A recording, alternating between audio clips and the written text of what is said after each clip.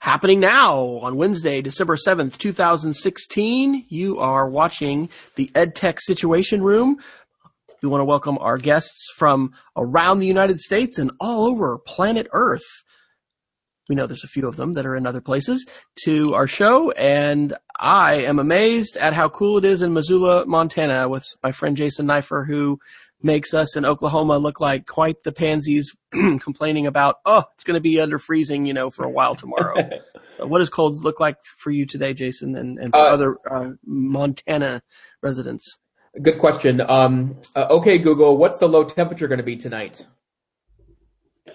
In Missoula tonight, expect a temperature of 9. Just 9. So I think that's a heat wave over last night. So I think we dipped to like -1 last night. So it's warming up here. But the thing that's been new about winter this year in Missoula is that it hit us pretty fast and furious. November was a relatively warm month for November in Montana, and then 3 days ago, the colds of doom blew in. So winter is definitely here. In fact, I was just looking, and we're going to get a little heat wave. It's going to be up to 37 degrees on Sunday, and then 40 hours later, the low is going to be -10. So, it's a variety here in Montana. So there you go. But we hope you're able to be cozy and warm wherever you're listening to our podcast. Whether you're new to our show or you've been listening for a while, you can access all of the links that we'll be talking about on edtechsr.com/links. Our normal format is to kind of have a rundown of some of the top articles or some of the more interesting news articles from the past week, and sometimes we'll go back further than that and put an educational lens on them.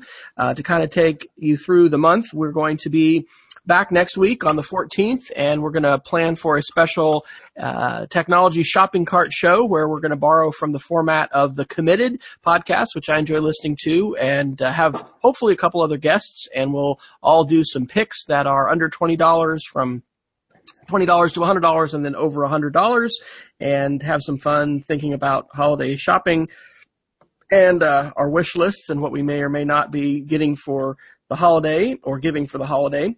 And then we're going to be off the week of the 18th through the 24th. We normally do a show on the 21st, but we'll be off then for the holidays. But then we will have an end of year show with the date coming to us, as Jason will be literally on assignment checking out some of the finer delicacies of Europe in parts unknown, but across the pond, as it were. So we're going to try to make that international connection, and we'll see also about connecting with some other guests. So stay tuned. Follow us on EdTechSR on Twitter. That is where we will be posting our updates. So, Jason, where would you like to take us to start off our 32nd episode today?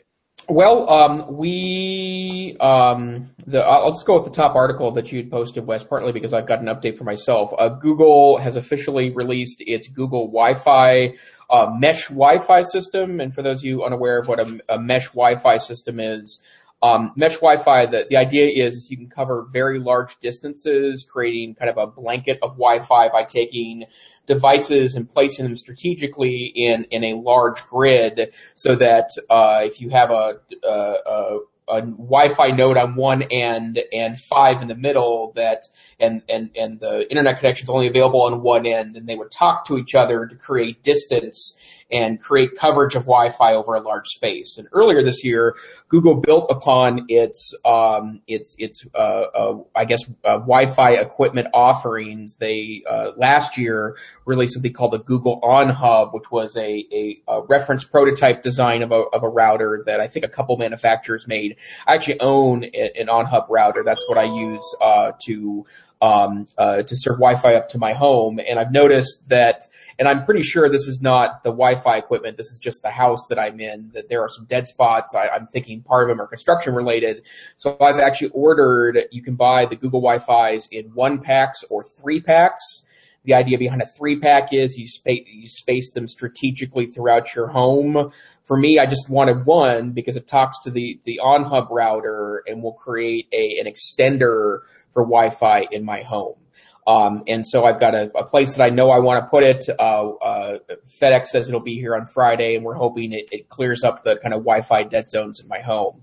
There's a couple of reasons why the Google Wi-Fi is interesting to me. First and foremost, the fact that Google is making a lot more of its own equipment now. So Google Wi-Fi is made by Google, just like their new Pixel phones are made by Google. The second piece is that they seem interested in kind of wiggling their way into your home in more than just a software way. They have the Google Home now, the voice recognized thing that I've actually owned for 3 weeks now and get a lot of joy out of. It's an excellent platform, but I think they're starting to make some strategic decisions to do what Apple does, do what Amazon does, and really start placing some Google branded stuff in your house. So Wes, I know you are in an Apple home. Not that my home is not Apple friendly, because there's plenty of MacBooks and iPads running around my joint as well. But do any of these products have any cachet for you? I'm definitely interested. The fact that you can use a app on your device to do quality of service and to restrict the bandwidth that other folks like to give priority, for instance, to our show. We've joked and not just joked. It's been the literal, everybody off Netflix, when we're streaming, has some appeal. I've actually deactivated the, what is it called? Airport Express upstairs. We just had some issues with it. And when I got the newer time capsule, it was more powerful. So, it is of interest. Is it a priority at this point? I don't think so. I did go to the Verizon store and look at the Pixel and, dabbled a little bit again, thinking about maybe, what would this be like if I jumped into the Android? I'm so heavily invested in the iOS environment that it's difficult thinking about jumping ship for either phones, or other things. But I'm glad to see it. And, as we're going to talk about tonight, as we always do, I think about security issues and surveillance things, especially on the security side. Gosh, we shouldn't be just, having this old, Netgear or D-Link router, from 10 years ago and saying, it's just great. No problems with it. I mean, the ways in which folks are compromising routers as well as other Internet of Things devices. I don't know. I mean, there's a certain amount of inevitability to the problems that we're going to be having and cyber attacks and things because, people tend to be lazy and companies also, tend to, they're taking the easy way out rather than really putting a priority on security now and looking to companies like Google or Apple that have had more experience or Microsoft for that matter, trying to keep things secure. There's just it is a wild west of devices. So I don't think so, but I'm interested. I'll be excited to hear what you have to say, and I'm certainly very interested in the AI developments of all this because it's again go back to we've said it before. Sundar Pichai, if I'm going to say his name right, back in October, saying that AI was the new search for Google. It's going to be that big of a deal. And the Google Home that you've bought, I did look at Black Friday specials because, Verizon and other places have that discounted, I think $30 or something like that. Yep. But I'm finding myself frustrated with Siri. I'm irritated when she can't, get it right with names and with things that I'm trying to get her to do. And I'm very curious on, how fast Google is going to advance vis-a-vis Amazon and Apple with the voice recognition and the ability to do compelling things with voice control.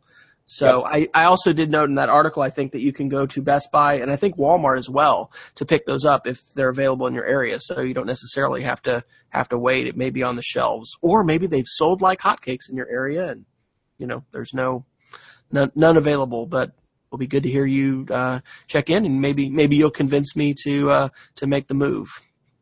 Well, and I have to say that I've had similar experiences as you, Wes, with I feel like Siri's not really keeping up with Alexa and Google now, and to a lesser extent Cortana, which is baked into Windows 10. But I think that whoever figures out these will be leaders in home initiatives. And I don't have any smart home items right now. Actually, that's not true. I have a Wi-Fi connected outlet that is like zero use, but I can turn it on from my phone. So that's, I guess, kind of interesting. But that's it, right? I mean, I don't have any of the smart lights. I don't have any of the other devices. We are going to invest in a Wi-Fi connected thermostat, just because our thermostat, we were going to get a programmable one anyways with the weather. So that might be something interesting, but it'll be interesting to watch this play along. You know what? Hopefully this isn't going to bite us. I actually tweeted the live join link to our Hangout. I was in one that a friend of mine did when he accidentally did that, and a troll joined his Hangout. So thankfully, we don't have thousands of people just hanging on our every tweet who just, clicked that link. That was this is not something you want to do. Sorry. Okay, well, I think we're going to get into a lot of discussion. I'd like to, as far as this Guardian article later, but a couple other ones that are interesting just to sort of hit. We have been doing lots of work on digital citizenship. In fact, today, our school psychologists and I, who are co-chairing our digital citizenship team at school, penned what is close to the final draft of a 5-year strategic plan for digital citizenship for our school. And so we've been looking at lots of resources, curricula, talking to different schools. We've had a mini summit a while back. The article I want to give a shout out to was CNN yesterday. How much time do parents spend on screens as much as their teens? And the citations there is a new study that Common Sense Media published that shows, yes, adults are tending to spend just as much time as their teens, and about, I think it says 3 more hours than their tweens on devices. So sometimes we tend to, as adults, be bemoaning the new generation and, I just can't believe, how much they're on their screen. But, turns out we're doing just as much screen time as kids are. And it's a huge issue. It's an important issue for digital citizenship, finding balance. Here at the holidays, I think we might, throw down the towel perhaps on a day and say, hey, it'll be a no screen day, and, break out the board games. Left to our own devices, we can stay on our own devices.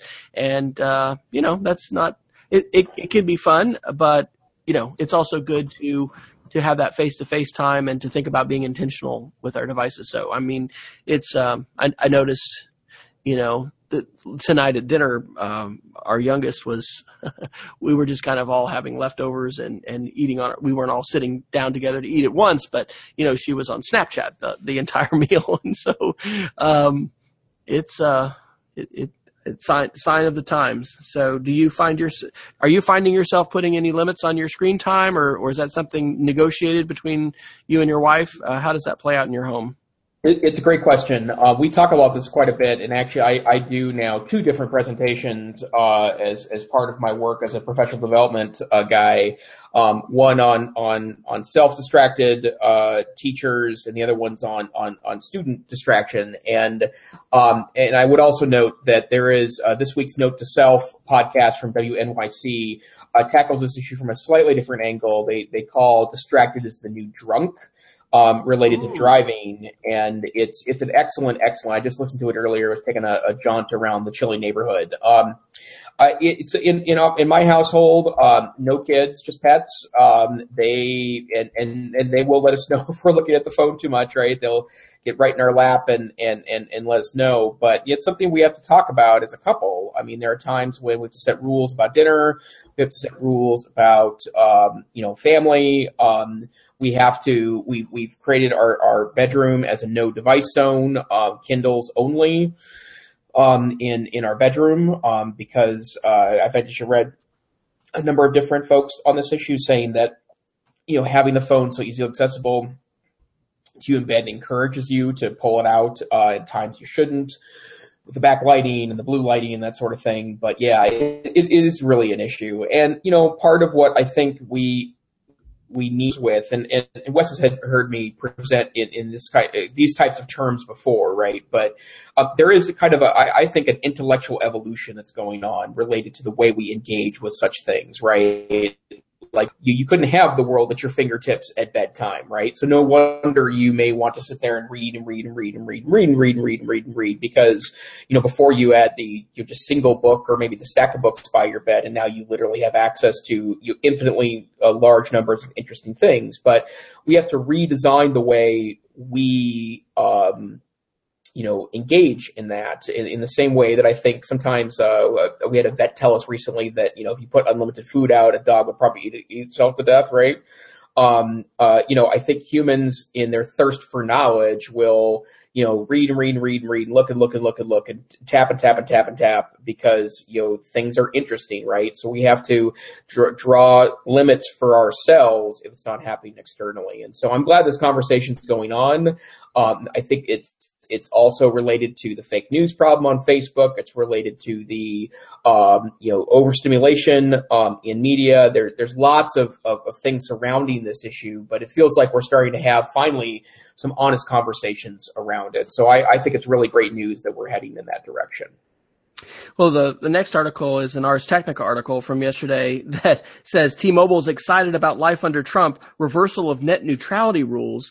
And, I'm curious, Jason, to know what your thoughts are. My idea about net neutrality is that it's, kind of a holy grail of the internet. And as we start to see companies substantially try to tweak this, that, we risk, changing some of the foundations of the internet that have made it the creative and powerful and largely egalitarian medium that it is. Although there's a dark side to that, which we've talked about, and I know we're going to get into some today.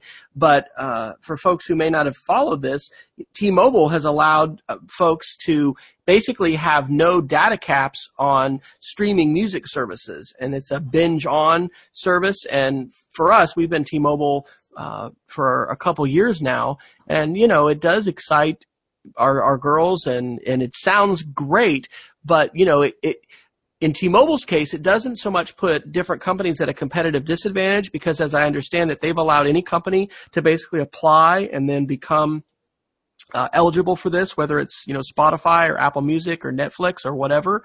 The more troubling thing is that we've seen AT&T come out with their new digital DirecTV offering, and so they are giving the preferential data treatment for their own product, which is going to put everybody else at a disadvantage. And seeing these big media companies basically flout the idea of treating all packets with equal it's not equal treatment under the law, but treating all packets equal. It's a cornerstone of the internet. So any thoughts on that, Jason? Well, I mean, I think the nerds, as they did in the past when net neutrality was at risk, will rise up and hopefully help create some public outcry related to this. But I'll tell you where the lack of net neutrality really terrifies me is as a government funded program that serves online students, right? Like, I don't think that my program will qualify or be able to pay for upper tiers of data access with providers. So I don't really know what happens to, we have a media rich program. We have a video server where we serve up video to students. We, provide, live interactive, tutoring 24 hours a day to our students. I don't really estimate that those streams will be able to access the higher tiers of faster access under a net neutrality scheme. A lack of a net neutrality scheme. And I would really worry about what happens to the quality of my program in a world where we're, relegated to, 250K, per second internet. Like, I just think that is not good. So, that's where I come from. And I think schools will really struggle under a net neutrality, situation. Some people will clearly benefit, and I'd be willing to bet a third of consumers, maybe more, might find it to be preferable because they, have relatively not nuanced or diverse tastes in what they're doing on the internet. And I do think that from a sales standpoint, it could create a lot of economic interest for average consumers, right? But I think in the end, it's going to really hurt, as you suggested before, Wes, why the internet's important. Any articles you'd like to jump to before we get into the Guardian piece? Yeah, well, let me go ahead and do this week in Apple hand wringing, and I don't need to talk more than a few seconds on each one of these articles. But there's two articles that I shared tonight. One of them is an article from yesterday's CNET about how Apple's pricey MacBook have me looking at the Microsoft Surface 4. No, I guess it's Surface Pro. So the Surface Book, so it's the Surface Pro, the tablet with the keyboard on it, and then the new Microsoft Pros that happen to be plagued by complaints about battery life and weird battery glitches. I would also note that there was another article that I couldn't find a good link to. There's references to the story, but Apple is also admitting now that the 5S and the 6S and the 6S Plus, a year after it was released, is starting to experience battery issues a year after its manufacturer. So they're admitting to this now. That's the key piece, is that before now they were saying that it was likely user error or damage from end users. Now they're saying it's probably not. But, I do think Apple's a struggling company, to be honest. Not that they make more profit. They make 91% of the world's cell phone profits, not from that standpoint. But I do think they're having problems putting together a line of computers that reaches everyone's desires and needs. And as much as I think there's a lot of cool stuff in the new MacBook, stuff like this can't help. And so, I certainly am not on the Apple hate bandwagon by any stretch of the imagination, despite my use of an Android phone. Instead, I'm joining via a Windows 10 laptop. But there's something going on, and I do think they could use, they might have gotten a little comfortable on top and need to get a little hungry again. From a school standpoint, I'll check in with the thinking that hopefully this next week we'll see as far as being able to share this with our administrative team. But we've been looking at refresh options for our teachers. We have over 90% of them with MacBook Pro laptops, and for those we're wanting to explore the option of having some choices and not just saying it's MacBook Pro or nothing. Right. But Apple is still continuing to produce the older generation of MacBook Pro, in part for the education market, much like they produced the pre-Retina MacBook Pro that had the built-in DVD. This one's got USB, ports. It's, not C ports, USB 2 and I guess 3 ports. It's got a built-in HDMI port. It's got Thunderbolt.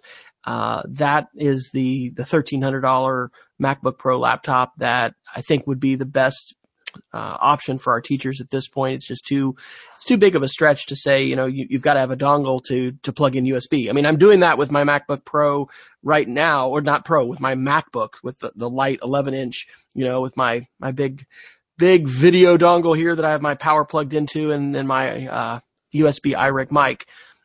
It's a workable kind of thing, but anyway, I certainly don't see us as a school jumping right now on the USB-C bandwagon, either with the super thin MacBook line or with the new MacBook Pro line. And so, Apple's not going to abandon their education customers. It's not the biggest part of their market by any stretch of the imagination, right. But, I'm glad that they're still continuing to produce that. And, laptops overall have reached kind of an interesting plateau where It's like, do you really need, the next generation? And even as we look at refreshing, and, we've got labs with, 4-year-old, MacBook Pros that have 4 gigs of RAM and i5 processors, slapping an SSD in those makes it a pretty, zippy machine still today. So, I think that, it's probably natural for Apple to be looking at their market share, and they're a changing company. And, it's incredible to think about, Apple in the mid 90s when I was entering the teacher workforce as a 4th grade teacher, and, being on the ropes and having to have the investment by Microsoft and, the arc that the company has taken and that consumer electronics have taken. So, I hope that we'll see, Apple, make the investment in the Pro line, and, not turn their backs as it was on, some of their most dedicated, users. it's going to take a lot, I think, to get people to actually switch. Apple ran that whole switcher campaign, to switch from Windows. I think it's going to take quite a bit to get hardcore Apple users to switch over to Microsoft. So I think the jury's kind of out still on how many people are going to do that. There are more choices than ever before, and certainly from a security standpoint, there's reasons for schools to be looking beyond a single platform and be looking at Chrome, not instead of just thinking about Windows or thinking about Mac as a single standard. Absolutely. Okay, shall we dig in the big one? Let me do a quick shout out to Peggy George. I think she is watching us live tonight, as she often does. And she had tweeted this link number 7. It's a TED Talk video by Zeynep Tufekci. I don't know is that right? Do you know how to say that name? Tufekci. Machine intelligence makes human morals more important. Really, really good TED Talk, and touches on an idea that we've talked about here a little bit, that STEM ethics it's an issue. It's not just a matter of helping kids learn to code. It's also going to be, making decisions about the code that's written and thinking about the choices that we have as we use technologies like AI and as we design AI. And so that was a great TED Talk, and I think that Peggy shared that perhaps after our last show. So I would certainly commend that to folks. And where are you today on the? We're going to talk a little bit about democracy and things like that with surveillance and things. But where are you in terms of your thinking about AI and moral dilemmas and ethics and all of those kind of things? Is that something that you'll offer, by the way, for the Montana Virtual Academy? I know you guys can offer things that aren't offered anywhere else. Is anybody teaching that class yet? No, not yet. Although we're thinking about ways that we can be doing technology courses that do kind of touch other disciplines like that. That there is a lot of focus around coding right now because of the nationwide focus on that. We get a lot of requests for that, but I think tech and society sort of things could be an interesting way to approach the issue. And I am very convinced, as we've talked about many weeks in the past, that we're not doing enough here, right? Like, it's just there. We have an underwhelming amount of discussion going on in schools related to technology's features. And so if we could do a class like that, that would be great. I talk a lot about this. I think a lot about this. I'm obviously all in on a lot of different platforms. AI is starting to become an increasing part of the way I engage in the world. I have weather forecasts that are insert itself into my life in the morning. The current app I'm using only notifies me when the weather's interesting, as opposed to when it's just the weather. Machine algorithms are starting to inform me that things that may modify my day and the way I engage. And there are implications to that, I think. But I'm still cautiously optimistic that before the AI becomes, too obfuscated, too dystopian, that we'll sit down and figure out some good ways to make sure that we're getting what we want out of it and not, let it go too far. So I'm cautiously optimistic. The interesting thing that Zeynep makes in this TED Talk is talking about machine learning and the black box that machine learning can become, because unlike something that is coded that you can peer into the algorithm and really see how it made that decision, a machine learning system that you are basically conditioning to say, yes, I like that outcome, no, I don't, and it's making decisions and changes, can become a real black box and can generate some things that seem irrational, and that, it's important to insert morals into that. And I don't know. Machine learning, I guess, is probably just part of AI, and it's being transparent to us, using Google Home, using Siri. We don't really know how people are writing those algorithms that are generating the results that we have. But I don't know. I think it's the importance of literacy, and it's like the Douglas Rushkoff Program or Be Programmed book, which I listened to on Audible a while back. You know, it's not to say that everybody has to be a coder and know Java and Python, but it is to say we need people to be articulate and to be informed, and you know, to be able to weigh in on decisions that involve technology and coding, and to have a literacy with that. And I think, you know, we're actually talking at our school in, you know, maybe within 2 or 3 years of having a mandatory computer science trimester class for students. And, you know, to bring that back to schools and what we should be doing. I think that we should be looking at the requirements for graduation and the ways in which coding and, you know, app literacy and also a citizenship level understanding of these issues, you know, should play a part in the mandated, standardized, you know, expectation for everybody in terms of graduation. So I don't know that that's going to be a clean, you know, here's Algebra 1 and this is exactly what everybody's going to be doing. But hopefully folks are wrestling with these ideas and finding ways for these conversations to, you know, be coming into classrooms and thinking about it. Things are changing so quickly that we're not going to have a ton of time to, you know, take 20 years to adopt a new curriculum before we turn around and say, you know, oh my gosh, look at all the self-driving cars and the truck drivers that are out of business, or, you know, big changes that are happening in society. So. Yep, absolutely.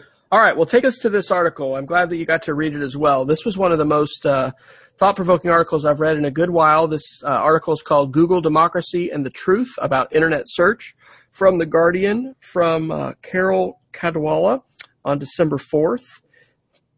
And I guess the thing that I'll toss out first is that there's a company, which we can get the citation for clicking on the link, which was a consultant for both the Brexit campaign to have Britain exit the EU, as well as the Trump campaign. And Bannon, who's one of the more controversial appointees in the Trump administration, is on the board of this company.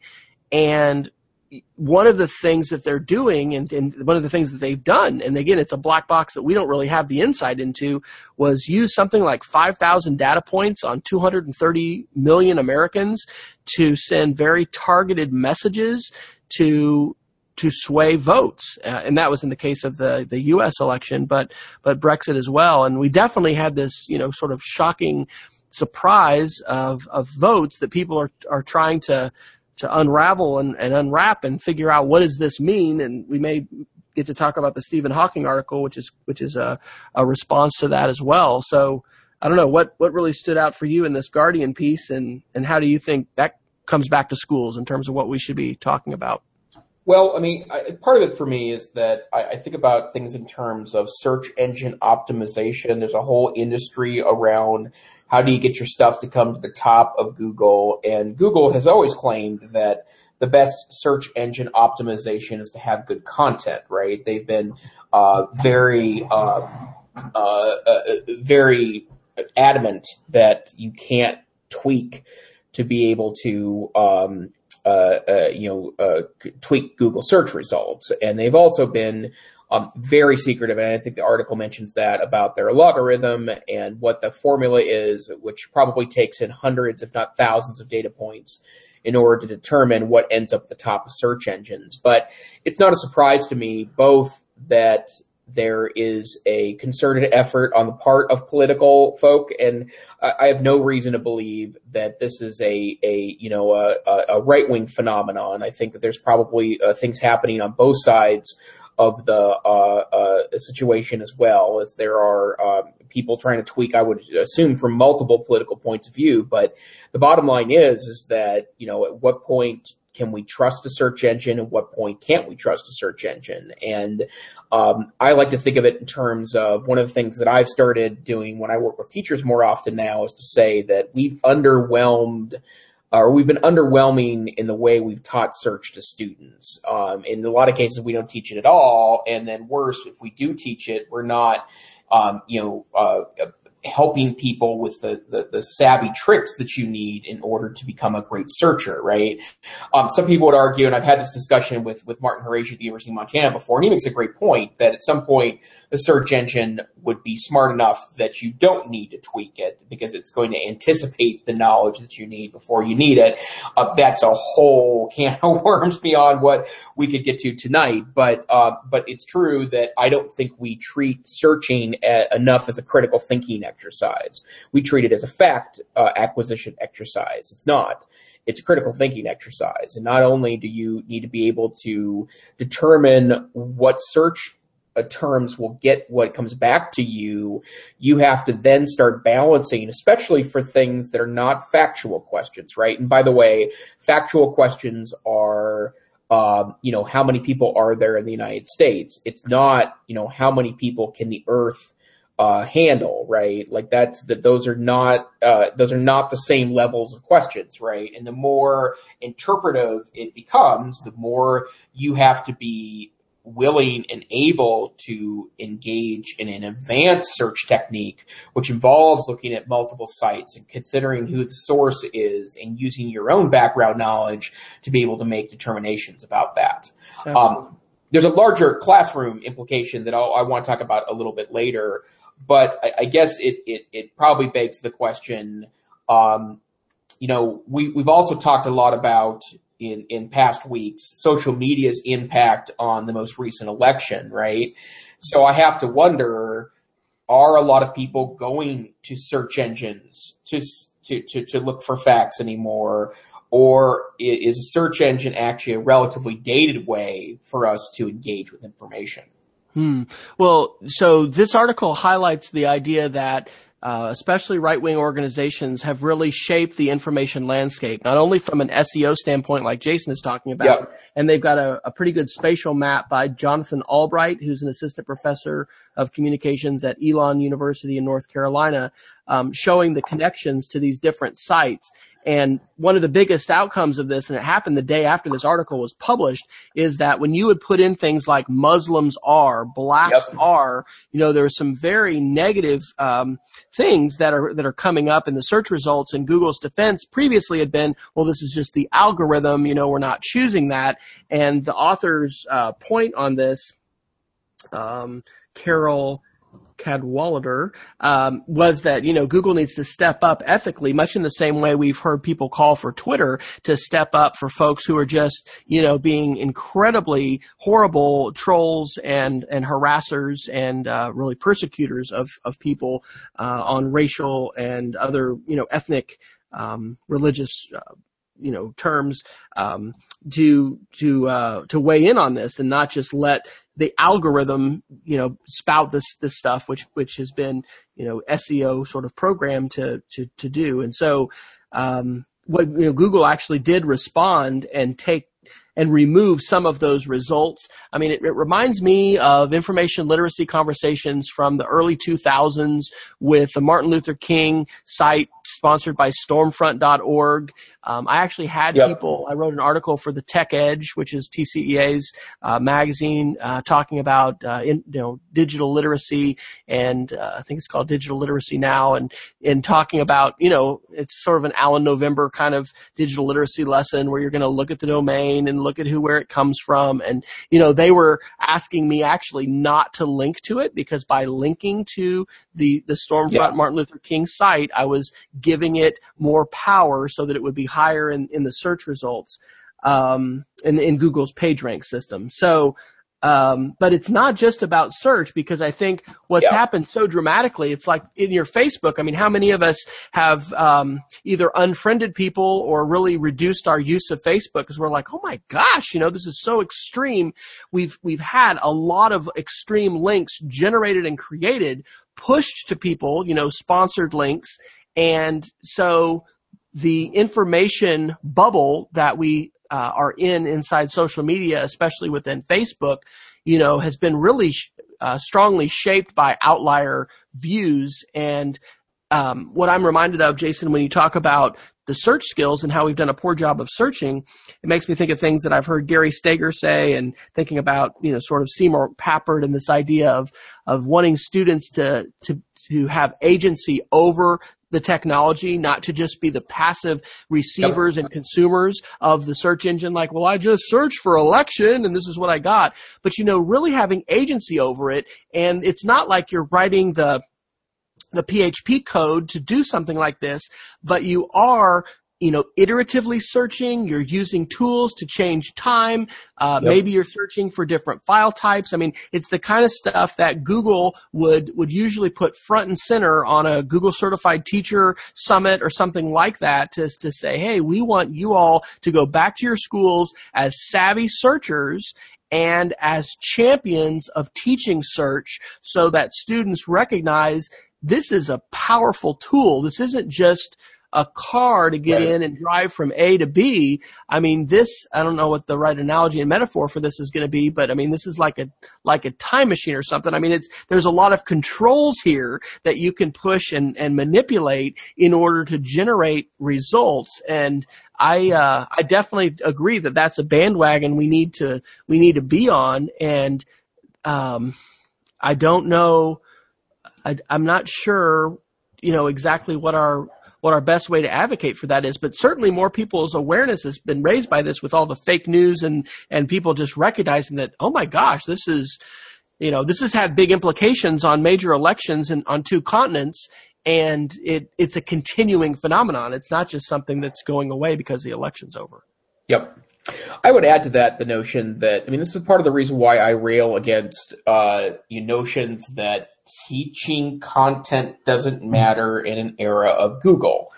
And it goes back to our discussion last week about the Stanford study. The kids are terrible at spotting fake news versus real news, and a lot of the media around those notions. But I would echo the notion that if we were teaching more and better search in schools, we probably could rely on it more and give, as you're suggesting very correctly, Wes, agency to students to do that. But I mean, and I'm particularly sensitive about this as a history teacher, but I am terrified by the notion that we would get rid of at least some notion of authority in a classroom to teach history in exchange to push kids out to a search engine where they are unable to determine what is real versus what is not, right? And it's less so an issue when you're talking about the Federalists.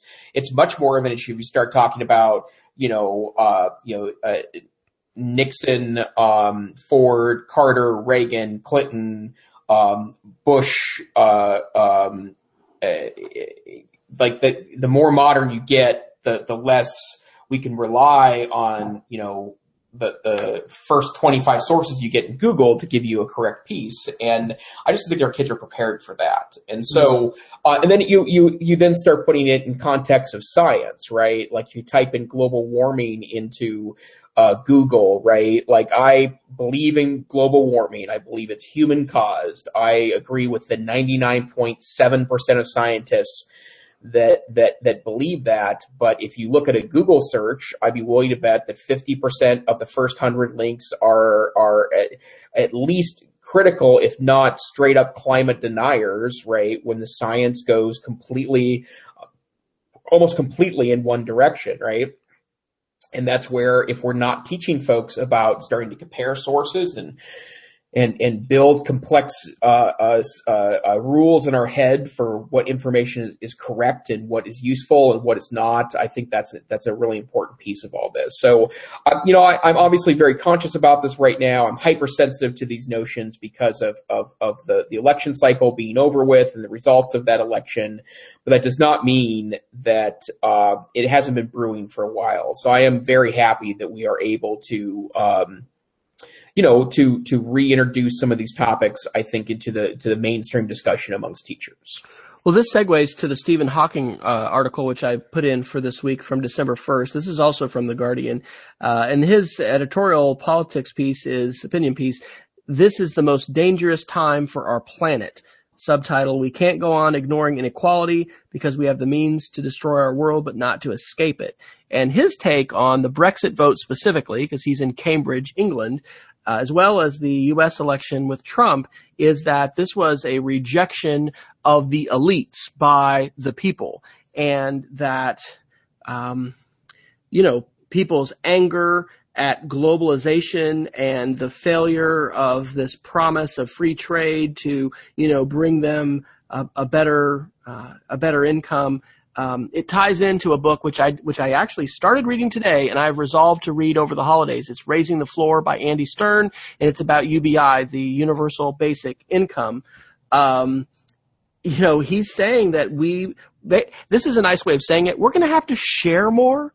Our corporations and our wealthy individuals in society are going to have to recognize that the trajectory of technology, AI, robotics, and, the continuing, this is the third wave of Alvin Toffler, that it is not leading to full employment. In fact, it's going in the reverse direction. Right. And I think I put this link in here as well. And if I didn't, I definitely need to drop it in, about, this was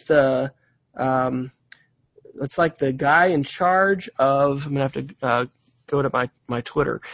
He's in charge of not the World Bank, but like the Bank of England, and he's talking about how many millions of jobs are going to be displaced in the next, Carney, Mark Carney, declares robots could put 15 million Britons out of work. And this is in the next, what's the projection? It's like the next decade. In an alarming vision for workers, Mark Carney warned that many jobs would be hollowed out as huge technological advances meant roles could be automated instead. He's the Bank of England governor. I don't know to the degree to which articles like this are in the mainstream media, but I could totally be wrong with this, because I'm living in my own little bubble and possible echo chamber as well. But it seems to me, and this is something that the EdTech SR experience is sort of doing for me. I was telling my wife today, it's almost like I'm in a course, because I'm like reading more articles and I'm more focused on some of this stuff than I have been before. And so I'm more attuned to it. But as we think about artificial intelligence, robotics, globalization, elections, where are we going with all this technology? These authors, this is not a fringe guy, right? This is the governor of the Bank of England. And Stephen Hawking is definitely a academic elite, living in the rarefied air of the ivory tower. But I think that we need to pay attention to this. And I sort of am a little bit pessimistic that we're not going to be that we're going to have a wave of protectionism, and we're going to probably, a recession and inflation and increased interest rates and these kind of things. And if we think about Star Trek in the future, and when we've got a more enlightened society where, perhaps we do provide for the basic needs of all people, irrespective of whether they have a job or not. Gosh, is that going to take us 200 years to get to? And I don't know. I'm having lots of thoughts along those lines. And so sometimes you become more aware and sensitized to a term or, to an idea, and then you see it and you're like, and there it is again, and there it is again. And I kind of feel a little bit like that with this idea of job displacement and needing to rethink economics, which is a pretty hard thing, living as I do in the oil belt, and our, there's probably no senator that's a stronger climate denier than James Inhofe, who was a very kind man whose office got Alexander and I into the White House in 2009 and met with us and some other people. But, the guy is largely funded by oil and gas and is one of the strongest voices against anybody talking about climate change today. So I don't know that. These topics are so politically sensitive. we shared an article a bunch of shows ago about how civics teachers were hesitant to teach about the election because things were so polarized. Yep. And I would suspect that, issues like climate change and like rethinking the Protestant work ethic and the economics of the free market, I mean, those are some pretty tough topics, and those may not find themselves into the high school curriculum anytime soon, but maybe they need to. They certainly need to become part of our consciousness as a society as we grapple with these kinds of issues. And I think as somebody who's advocating for technology, I don't want to be painting a false picture to say, hey, everybody just learn to code and we'll have full employment with, better income for everybody. Because I was thinking the other morning, like, if I am a smart person, why am I not, rolling in the dough, having, a fair bit of digital literacy and knowledge about all of this? I mean, it's not like digital literacy and knowledge of computational thinking is just going to lead you to a gold rush and a gravy train of unlimited income. I'm sure some people have figured that out better than others, but I don't know. That's a long ramble. Does that resonate with anything you're thinking about? It does. And, these are all issues we're going to have to come to terms with. I know I've mentioned this probably a half dozen times already on the podcast, but, I am thinking a lot about, can we undo globalization? Probably not. We definitely can't undo, mechanization, right? Like I think that ship has sailed, and, a lot of the,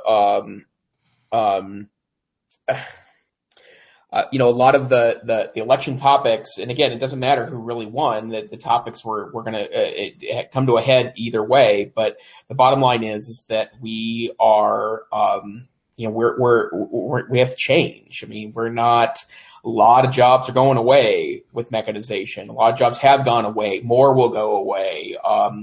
Let alone, the fact that our workforce will increase many hundreds of millions, every couple of decades. But, education's going to be impacted by this. I don't know how we fix this stuff yet, because I don't think it's quite as simple as fixing XYZ, but, it's something we all need to be thinking about for sure. Okay. Well, it's not like a station identification thing, but I do want to tell everybody, if you're joining, I think we just had somebody else join us live. We do have a live chat that I haven't jumped into in a while. Hey, look, it's Ben Wilkoff. Woohoo! Ben coming in from Denver. He says, have you seen the Humans Not Apply video from CGP Grey? I don't think so. CGP Grey is a YouTuber that has some pretty good videos, but I haven't seen that one. We'll have to check it out. Have you seen that before? I have. It's pretty poignant. Yeah. Okay. Well, I do want to let everybody know that our links are on edtechsr.com/links. And we're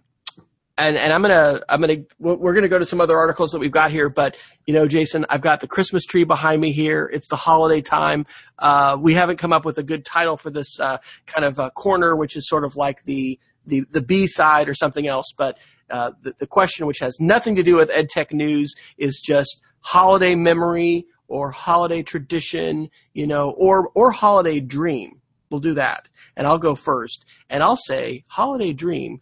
My dad grew up in Powell, Wyoming, and we're I think going to be able to go back to Yellowstone as a family this summer.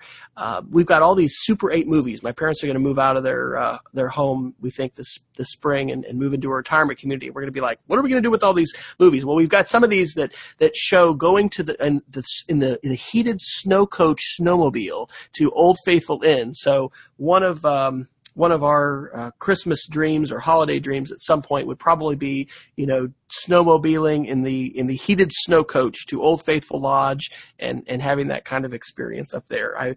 Who knows? Maybe it's overrated and we're going to be wishing for our 38 degree, cold Oklahoma winter. But we've definitely have had some good memories with. We haven't had the ice storms and the severe weather since the late the late 2000s, 2007, when I got to go to Macworld with my cousin Devin and saw Jobs announce the iPhone. We didn't know he was going to do that. We got stuck in Denver because we had an ice storm that literally dumped over a foot of ice on Oklahoma City and created absolutely one of the best sledding dreams ever for my kids with the runner sleds, back in our neighborhoods. But anyway, any particular either holiday dream? Maybe are you going to live your dream, right? Are you going to live your dream on the travel this holiday? It's a dream. I mean, I've always really, and I'm going to share a little bit of this with my Geek of the Week, but I'm a travel nerd. I've always been obsessed with airports and with world travel. And I end up, meeting my wife who, way before I was in the picture for her family has, she's been to every continent. She's very astute world traveler, but I'll get to go back and we'll get to spend almost 2 weeks in Europe at the end of the month, and I like that. We like traveling at Christmas time. We oftentimes will spend. We try usually for warmer climates. Unfortunately, we're going to be in the cold rain in Western Europe during our time there, but we are very fortunate and very excited to travel during that time. I think that. Travel has always been transformative to me. It made me a better history teacher. It made me a better geography teacher.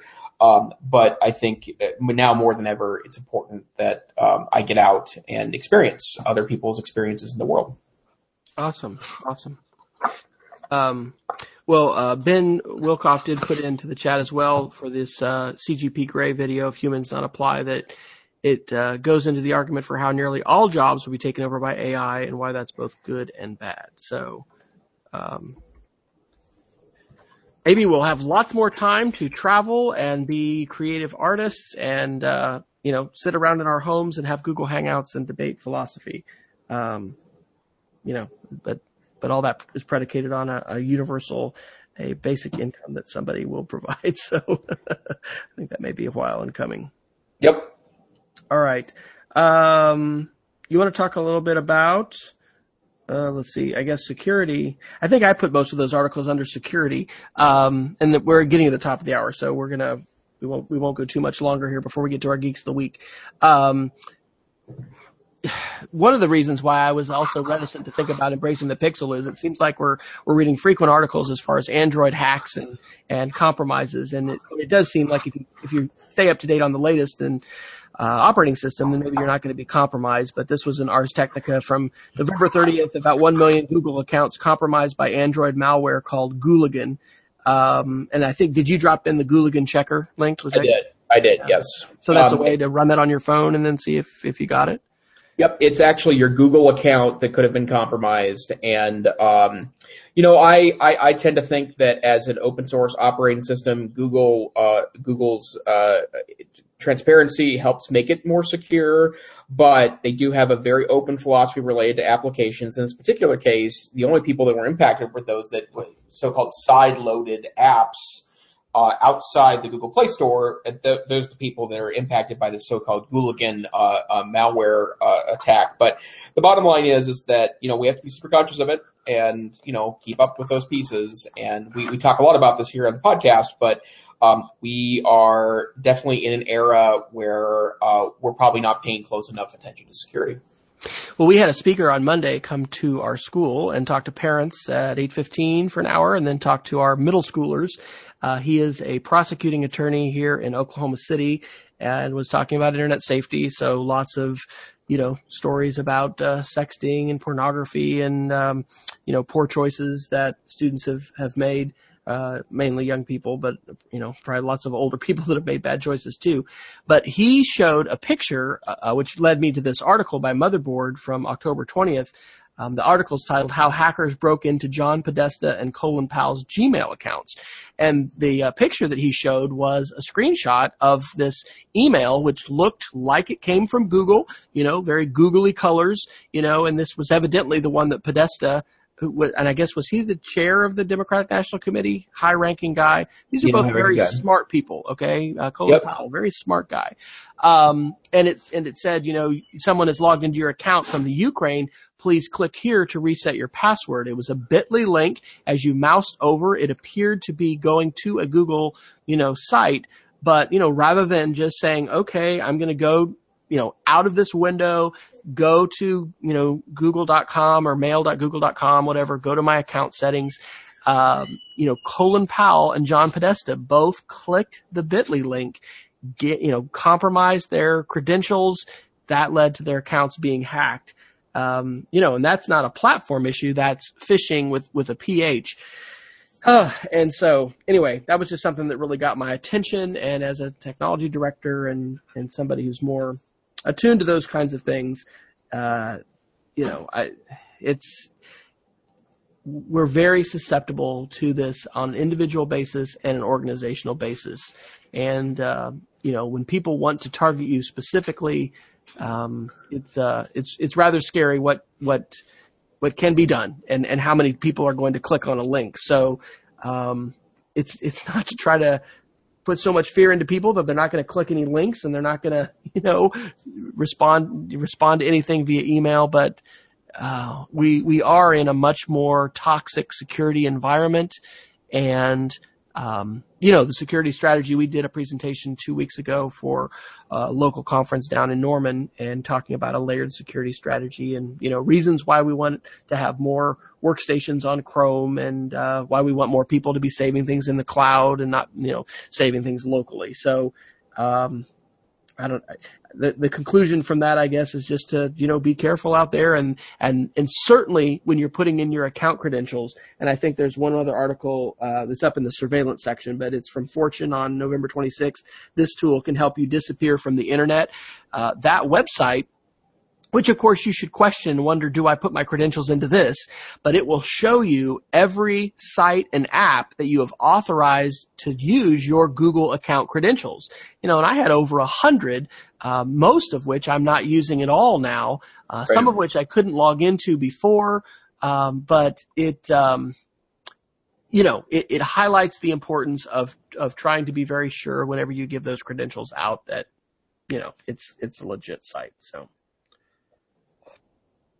I don't know what I want to say with that. Be very, very scared. Be careful. So maybe we should go to Geeks of the Week. So you've got a few more of those than I. You wanna take us out with some Geeks of the Week? Yeah, I will say that I am planning a trip to Europe. It's been 3 years since I've last traveled internationally. Very excited to go back. I'm actually challenging myself, which is insane because 10 years ago I was the world's most diva packer, 4 or 5 suitcases for an overnight trip sort of thing. But I'm going to live out of for 2 weeks a bag that is carry-on sized. So I just bought a new Eagle Creek bag. I'm really excited about it. I'm going to use packing cubes and other strategies, and I'm going to try to rewear clothes a lot. Which is not my usual MO, but I love reading about travel. I love reading about flying. I love reading about kind of hacking the system with frequent flyer miles and stuff. And I want to share a couple of my favorite websites for that. One of them is just ridiculous, but it's awesome. Airlinemeals.net is literally a community of people that post pictures of their airline meals. Everything from terrible to awesome. And I love it. It's so great and so geeky and so narrow. SeatGuru.com is an excellent website if you find yourself able to pick your seats. If you know the airline and the plane that they're using, it'll give you advice on which seats are terrible. So even if you're sitting in super economy class, you can avoid seats that have particular issues, near a restroom, doesn't recline, doesn't have any under seat storage. Excellent website for that. It's now owned by Travelocity.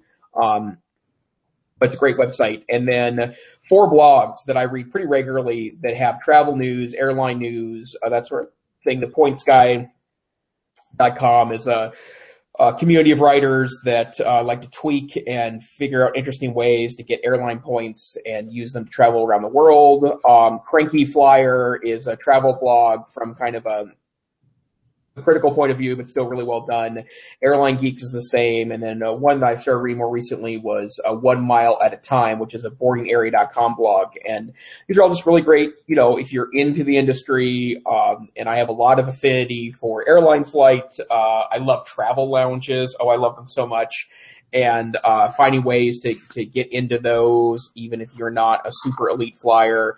Those are my fun things to do where my nerdy computer obsession meets a nerdy obsession of another realm. So excellent websites for travel, and I'm also starting to go through the process of getting all my travel gear together. I bought a new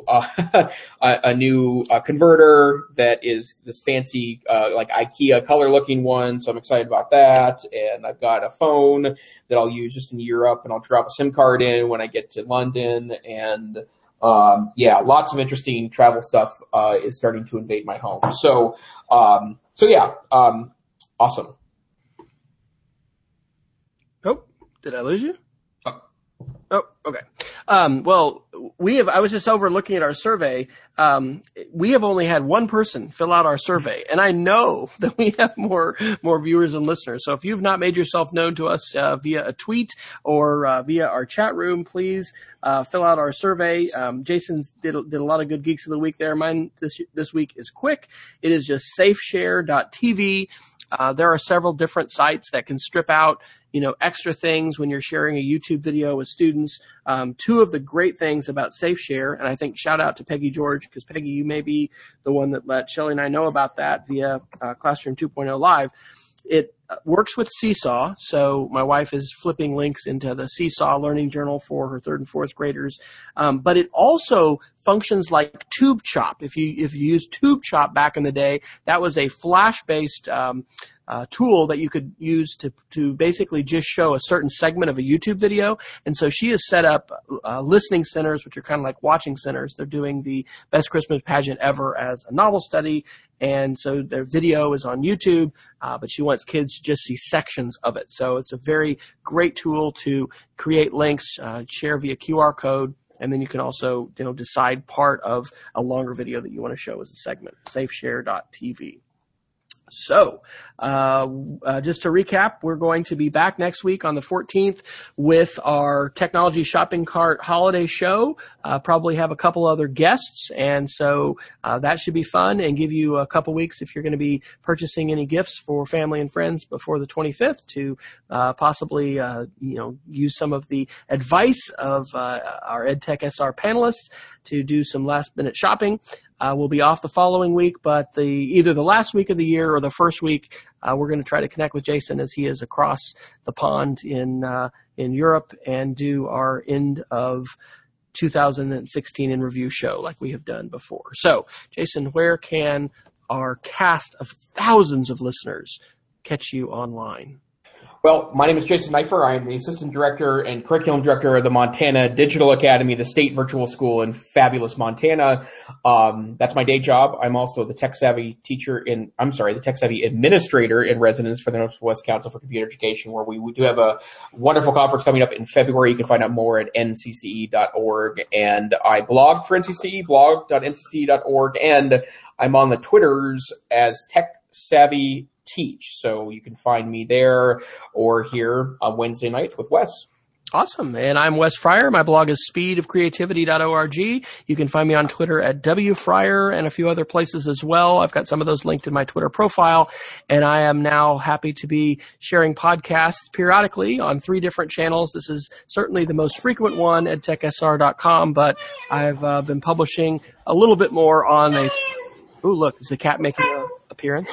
On Fuel for Educational Change Agents. In fact, I just published a recording that my wife had made at a presentation yesterday for some elementary teachers here in Oklahoma City. You can find that at audio.speedofcreativity.org, and you can also find my main podcast at speedofcreativity.org somewhere in the navigational links at the top. So we want to thank both Peggy George and Ben Wilkoff for joining us live. And Peggy says in the chat, Jason, you would have been really proud of your Montana teacher who was our featured teacher on Classroom 2.0 Live, Nikki Brandenburg. And yeah, she was Yes, she was awesome. Yeah, I got a chance to listen to it after the fact. Nikki's awesome. So, shout out. So please let us know if you listen to the show, if you got any questions, ideas, things that you'd like us to tackle. We are definitely open to your suggestions. So thanks very much, everybody, and stay safe out there.